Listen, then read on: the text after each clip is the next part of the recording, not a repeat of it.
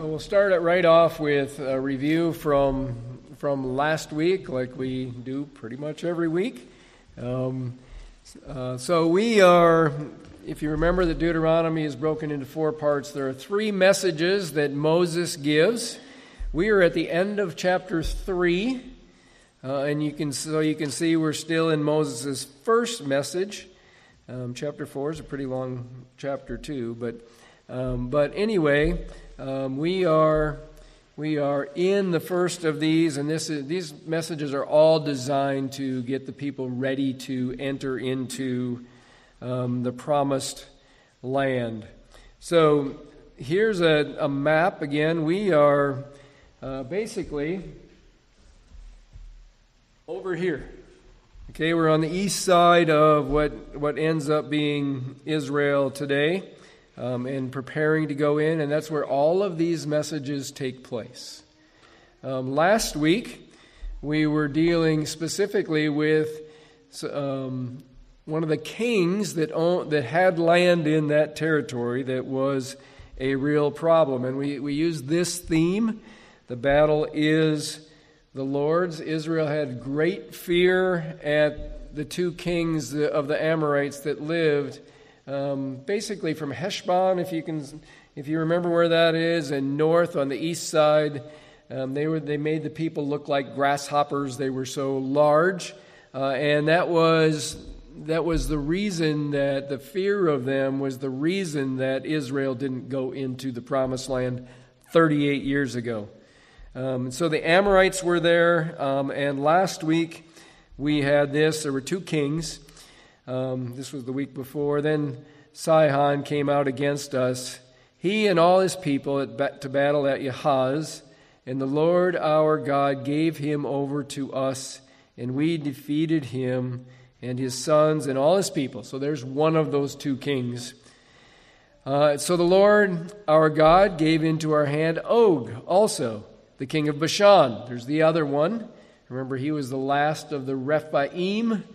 He's really even bigger than the ones that made them look like grasshoppers, and all his people, and we struck him down until he had no survivor left. So the Lord has conquered these people, and then we saw this. So we took the land at that time out of the hand of the 2 kings of the Amorites, who were beyond the Jordan from the valley of Arnon to Mount Hermon. So that's most of the area, basically from the Dead Sea, on the east side of the Dead Sea, up the north part, all the way up into, almost into what is now Syria today.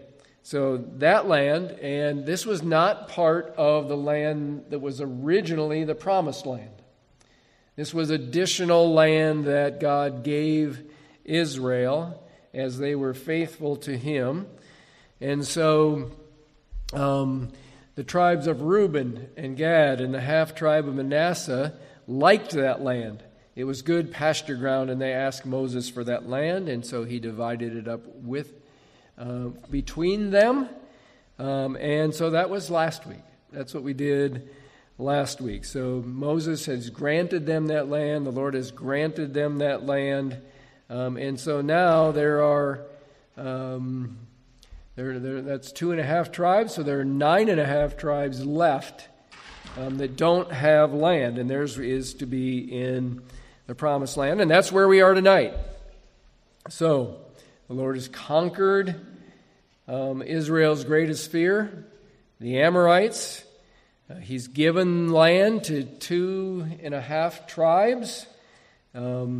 And this verse where we're starting tonight, verse 18, isn't a place where most people would start a section, start a message from, because it seems to be in the middle of the story. If you have a Bible that's got breaks here, there probably isn't a break here at verse 18, except for a paragraph break. But there is a minor break here, and so we're going to pick it up here. There are just 12 verses left to the end of chapter 3, and they really, really break well into 3 sections, 3 really manageable sections for the amount of material. And each of those begins in the first sentence with something that says, at that time. And so that is a good way to break up these last 12 verses. And so we're going to do that. Each at that time has a different person or persons emphasized. So in each of these three sections, there's a focus on a person or people. And so here we are. So the first one is that Moses recalls commanding Reuben, Gad, and Manasseh, okay, at that time. Next, he recalls commanding Joshua. So he's retelling the story. And then he recalls pleading with the Lord. So last week we kind of wondered how Israel would handle their greatest fear. Well, here's what they did. They trusted God. They trusted the Lord. They obeyed the Lord. They did what he said. There doesn't seem to be any indication that there was any doubt in their mind of what they should do. They trusted that the battle belonged to him, and it did. And the battle belonged to the Lord. So this week we're going to deal with something different. Not a greatest fear, but a greatest disappointment. So this comes up in the last of these three sections that we're going to talk about tonight, and we'll spend most of our time in that last section, and we'll talk about that great disappointment when we get there. But we'll begin with this. Moses recalls commanding Reuben, Gad, and Manasseh. It's just 3 verses, 18, 19, and 20. And I commanded you at that time.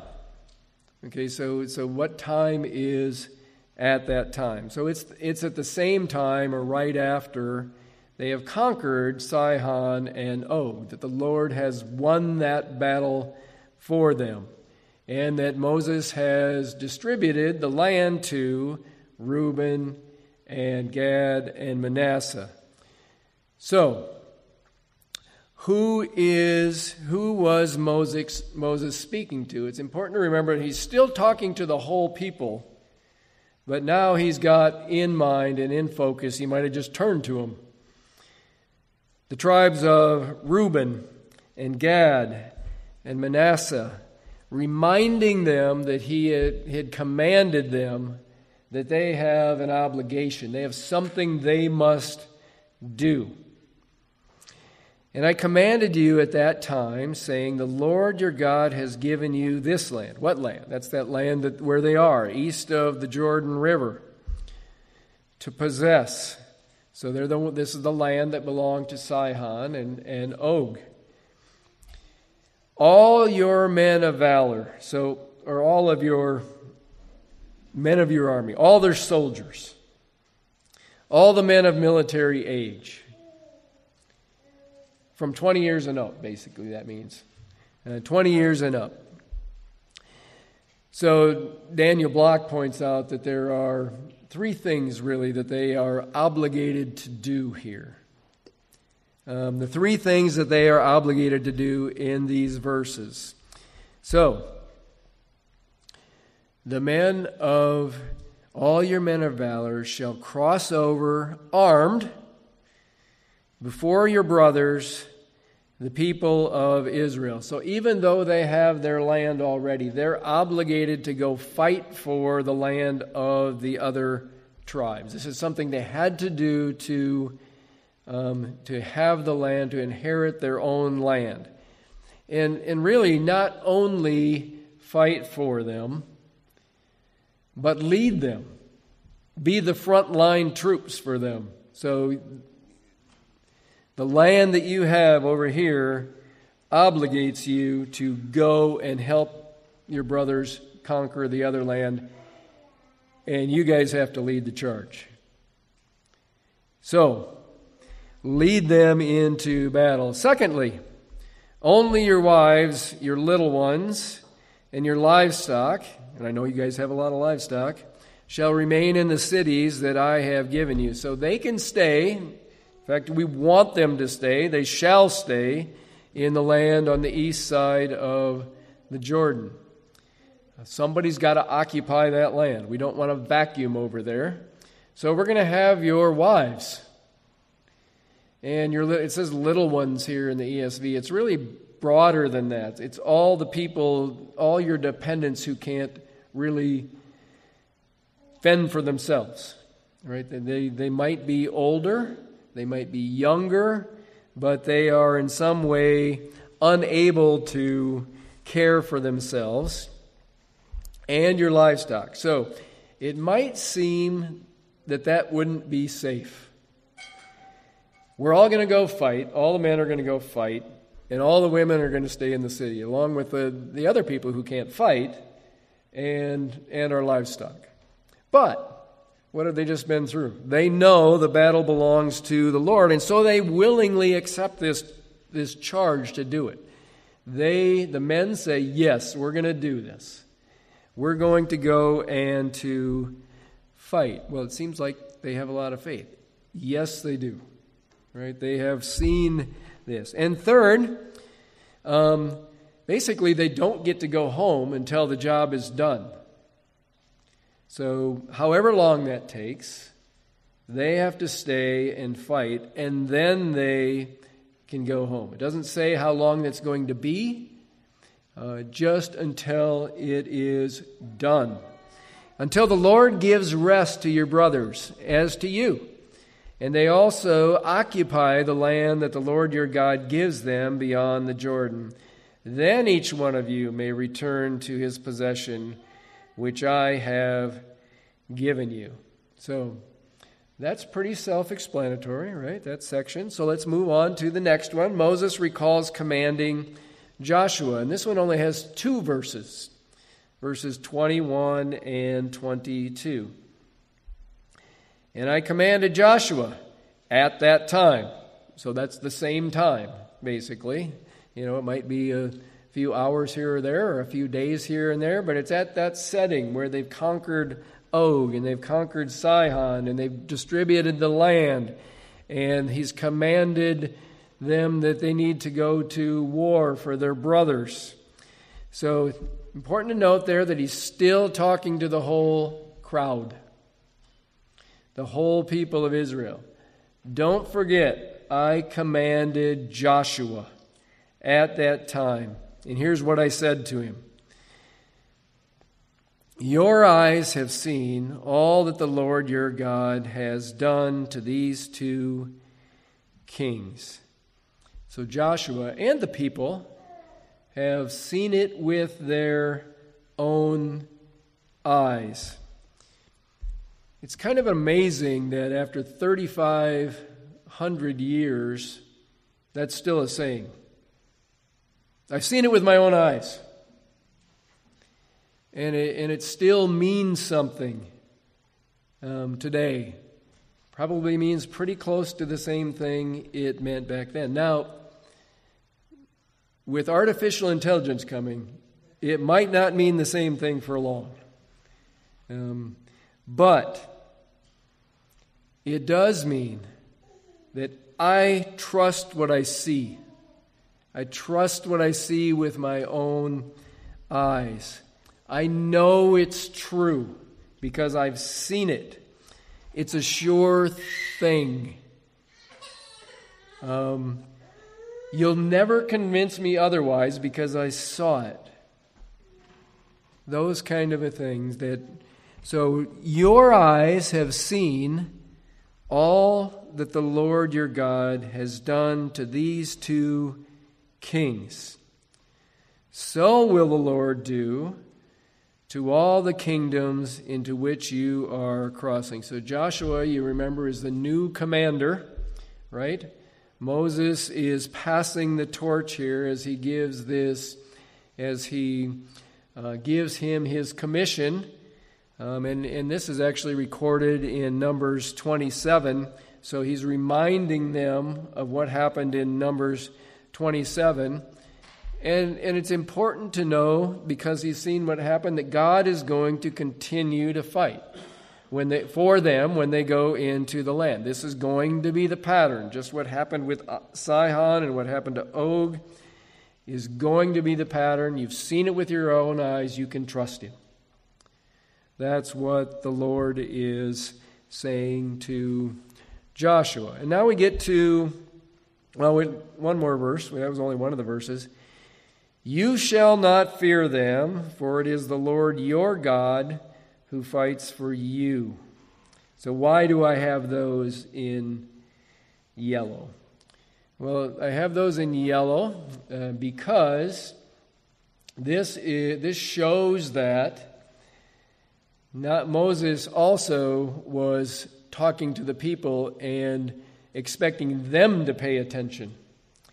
Because the you and the your and the you here are plural.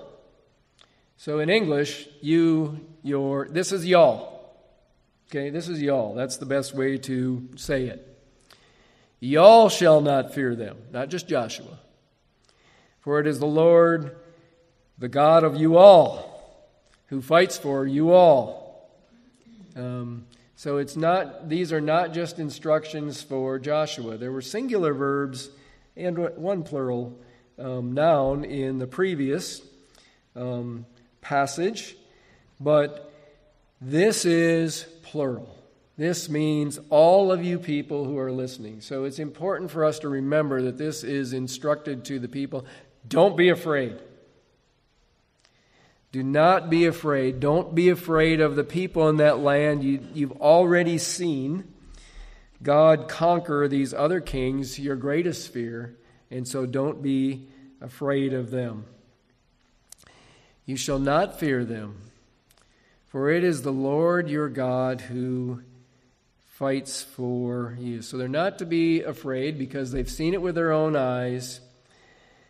And what have they seen? They've seen that the Lord fights for them. So the last generation had seen things like that, so that they should have known. They have seen almost the same exact words, actually. I mean, they're not the exact words, but the same meaning in Exodus before they crossed the Red Sea. The Lord will fight for you. It should have been enough for the previous generation to take them into the promised land, but they wouldn't go. Why not? Because they became afraid. They knew the same things. They had seen with their own eyes the Red Sea split and come crashing down on the Egyptians.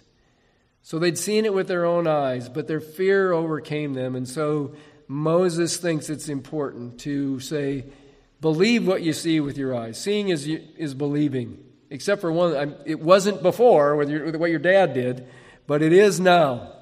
Right? Seeing is believing. You've seen it with your own eyes. So if you've been here they should have had that ingrained. Their fathers should have had that ingrained. They'd seen it. These people should have had it ingrained. They did. Right? They faithfully followed. If you've been here on Sunday nights when we were going through Exodus, it should be ingrained in your mind too. The Lord is the one fighting for you. The battle belongs to the Lord. It's repeated over and over throughout Scripture, and we need to pay attention to that. The battle is the Lord. So if you read your Bible, and you haven't been here on Sunday nights in Exodus, and so far in Deuteronomy, that should be ingrained in your mind. It's repeated over and over and over again. The Lord fights for us. You shall not fear them, for it is the Lord your God who fights for you. So he's reminding them of what happened in Numbers 27, as I mentioned. Joshua is the new leader of Israel. So he's made sure that Joshua is equipped for the job. He's had on-the-job training for a long time with Moses, probably close to maybe all of 40 years, maybe the full 40 years. But it would be Joshua that would lead the people across the Jordan and into the promised land. Which reminds Moses that it won't be him. He will not be the one to lead them into the promised land. And it reminds him of what almost certainly was his greatest disappointment in life. Moses recalls pleading with the Lord. And I pleaded with the Lord at that time. Okay? Same time. Right? These things all happen in rapid succession. So at the same time as Joshua is commissioned, at the same time the land is assigned, at the same time they defeat Sihon and Og, all at the same time. These things happen one right after another. When Moses divided up the land, all these things are tied together, and they're all tied together in Numbers as well, from where he is recounting this. So the Lord was providing what he promised and more, because he'd promised them the promised land.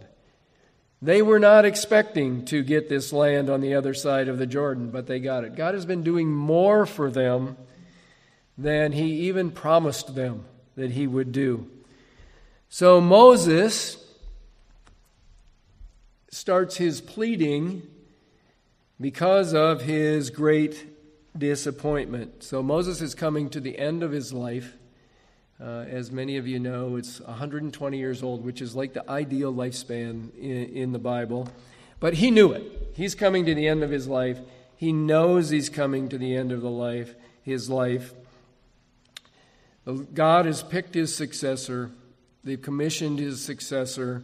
And Moses has a long, long, long life to look back on. Been a lot of ups and downs in that life. Been a lot of hard times in that life. Been a lot of things that he has done wrong in that life. Been a lot of sin in his life. He's a murderer, right? Almost certainly, though, his greatest disappointment in life is still ahead of him at 120 years. Now,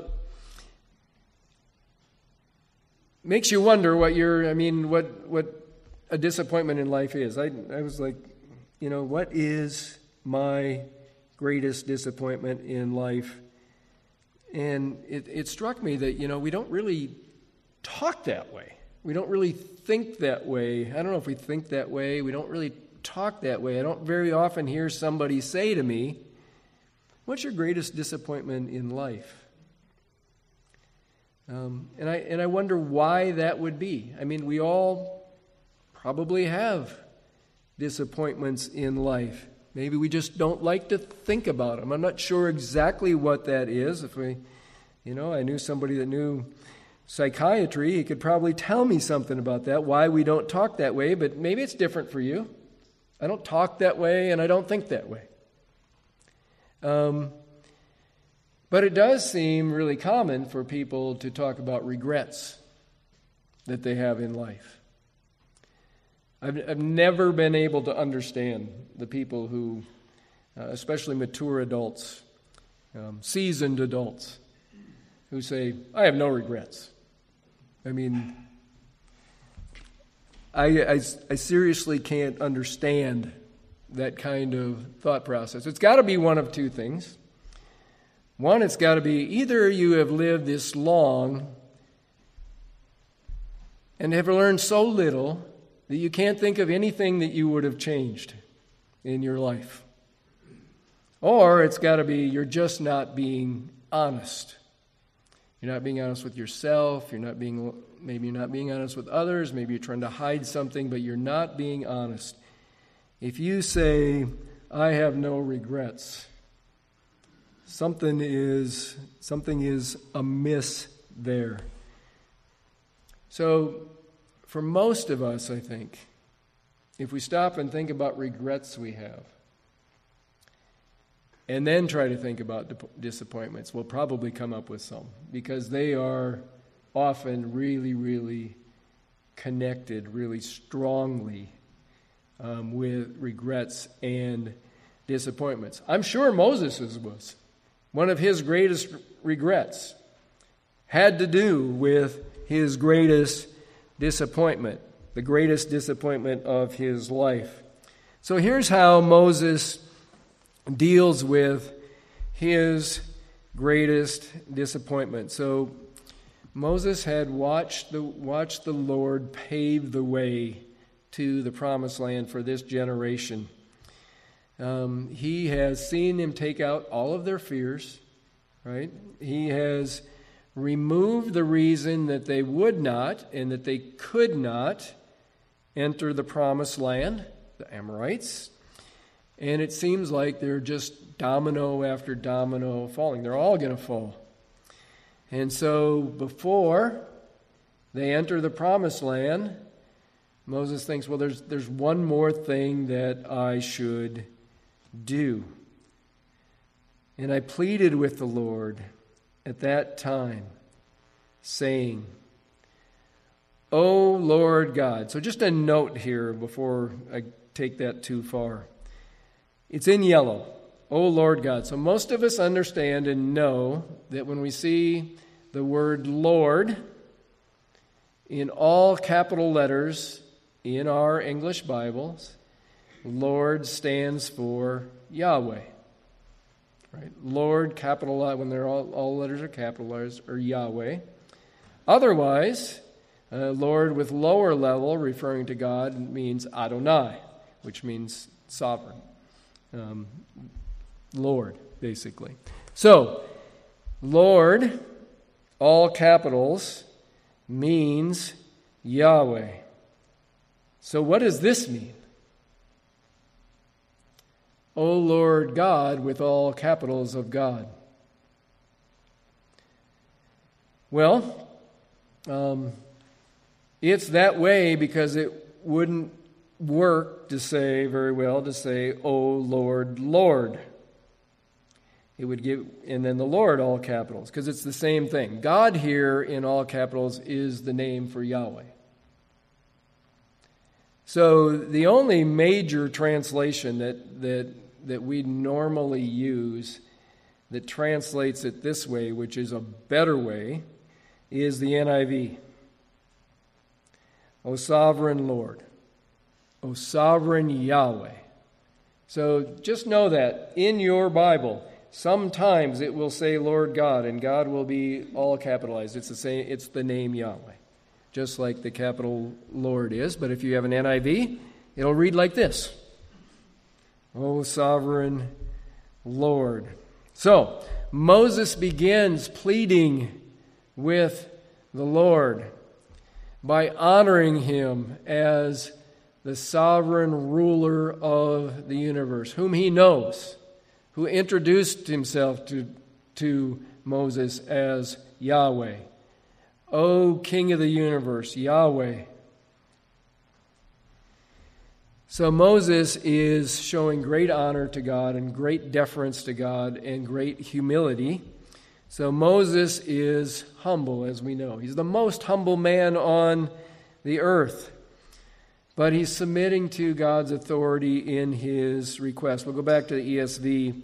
O Lord God, you have only begun to show your servant your greatness and your mighty hand. So it was 40 years ago in the desert, roughly, when the burning bush happens. Those 40 years are not enough. You've only begun to show me how great you are and how mighty you are, your great strength. For what God is there in heaven or on earth who can do such works and mighty acts as yours? So, please, here's Moses' plea.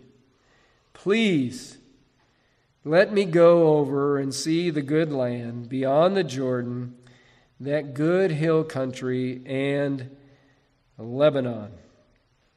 It's a simple plea, really. It's not a long plea. It's not a long prayer. You've heard the whole thing already. But he wants to enter the promised land. He's led Israel for these 40 years. He's old.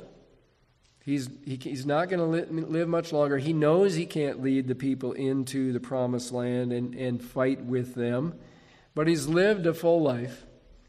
And he says, just let me go take a look. So to us, it seems like a reasonable request. That seems good. God's been doing more than he said he would do. And so maybe, just maybe, Moses thinks that he will change his mind, that he will let him go into the promised land. But there was just that one incident where he struck the rock when he was supposed to speak to the rock. And it says he didn't honor God. That the Lord said, so he says, you will not go into the promised land. So there's that. Right? But so why would Moses think that the Lord might have let him go into the promised land? Well, let's remember Exodus after the golden calf. Exodus 32. When the Lord says he's going to destroy all those people. Here's what you... And the Lord said to Moses, go down, your people whom you brought out of the land of Egypt have corrupted themselves. They have turned aside quickly out of the way that I commanded them, and they have made for themselves a golden calf, and have worshipped it, and sacrificed to it, and said, these are your gods, O Israel, who brought you up out of the land of Egypt. And the Lord said to Moses, I have seen this people, and behold, it is a stiff-necked people. Now therefore, leave me alone, that my wrath may burn hot against them, and I may consume them, in order that I may make a great nation out of you, Moses. But Moses implored the Lord, his God, and said, O Lord, why does your wrath burn hot against your people, whom you have brought out of the land of Egypt with great power and with a mighty hand? Why should the Egyptians say, with evil intent did he bring them out, to kill them in the mountains, or to consume them on the face of the earth? Turn from your burning anger and relent from this disaster against your people. Remember Abraham, Isaac, and Israel, your servants, to whom you swore by yourself and said to them, I will multiply your offspring as the stars of the heaven, and all this land that I have promised I will give to your offspring, and they shall inherit it. Verse 14, chapter 32, verse 14. And the Lord relented from the disaster that he had spoken of bringing upon his people. Maybe he'll do that for me. So, before we jump too quickly on Moses not praying according to God's revealed will, which said he can't come in. I mean, he has interceded for the people before, and he is a person, right? Moses is a human being. He's not perfect. He doesn't know all that God knows. But the Lord, this tells you that God wasn't pleased with his request. But the Lord God was angry with me because of you, and would not listen to me. So if you go back to Numbers 20, it looks like he was angry with Moses as well.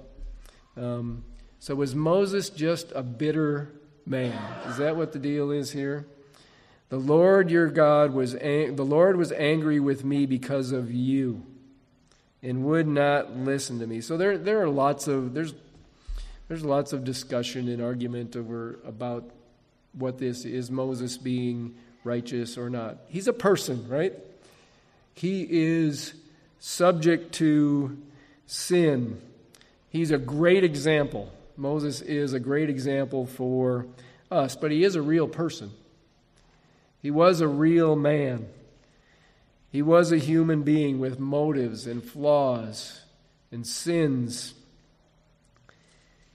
But you can tell that God is not pleased. He goes on to say this, "And the Lord said to me, enough of you." Basically, enough from you. Don't speak to me about this again. So we might think that denying Moses to go into the promised land isn't really right for God to do. Shouldn't God be more forgiving? Right? Shouldn't I know I'd be more forgiving than God. Right? Shouldn't God he let him in just to go take a look? So what can we take away from this? Well, what can we learn from great disappointments, this great disappointment of Moses? Well, when we see things like this, I think this is a challenge for us. Because all kinds of things happen like this that we think things like this. Well, hey, it's not the way that I would do it. But I'm not God, and God can do what he wants. He's God. And so, which is true. He's God. He's in the heavens. He does whatever he pleases. But would it be a better way to think about it and more in line with the understanding God is in the heavens, he does with it whatever he pleases, if we had this, rather than thinking this way? It's not the way I would do it, but God can do whatever he wants. Rather than thinking that way as like an excuse, I'm making an excuse for God because I can't understand him, and so I can't help it. I would do it differently.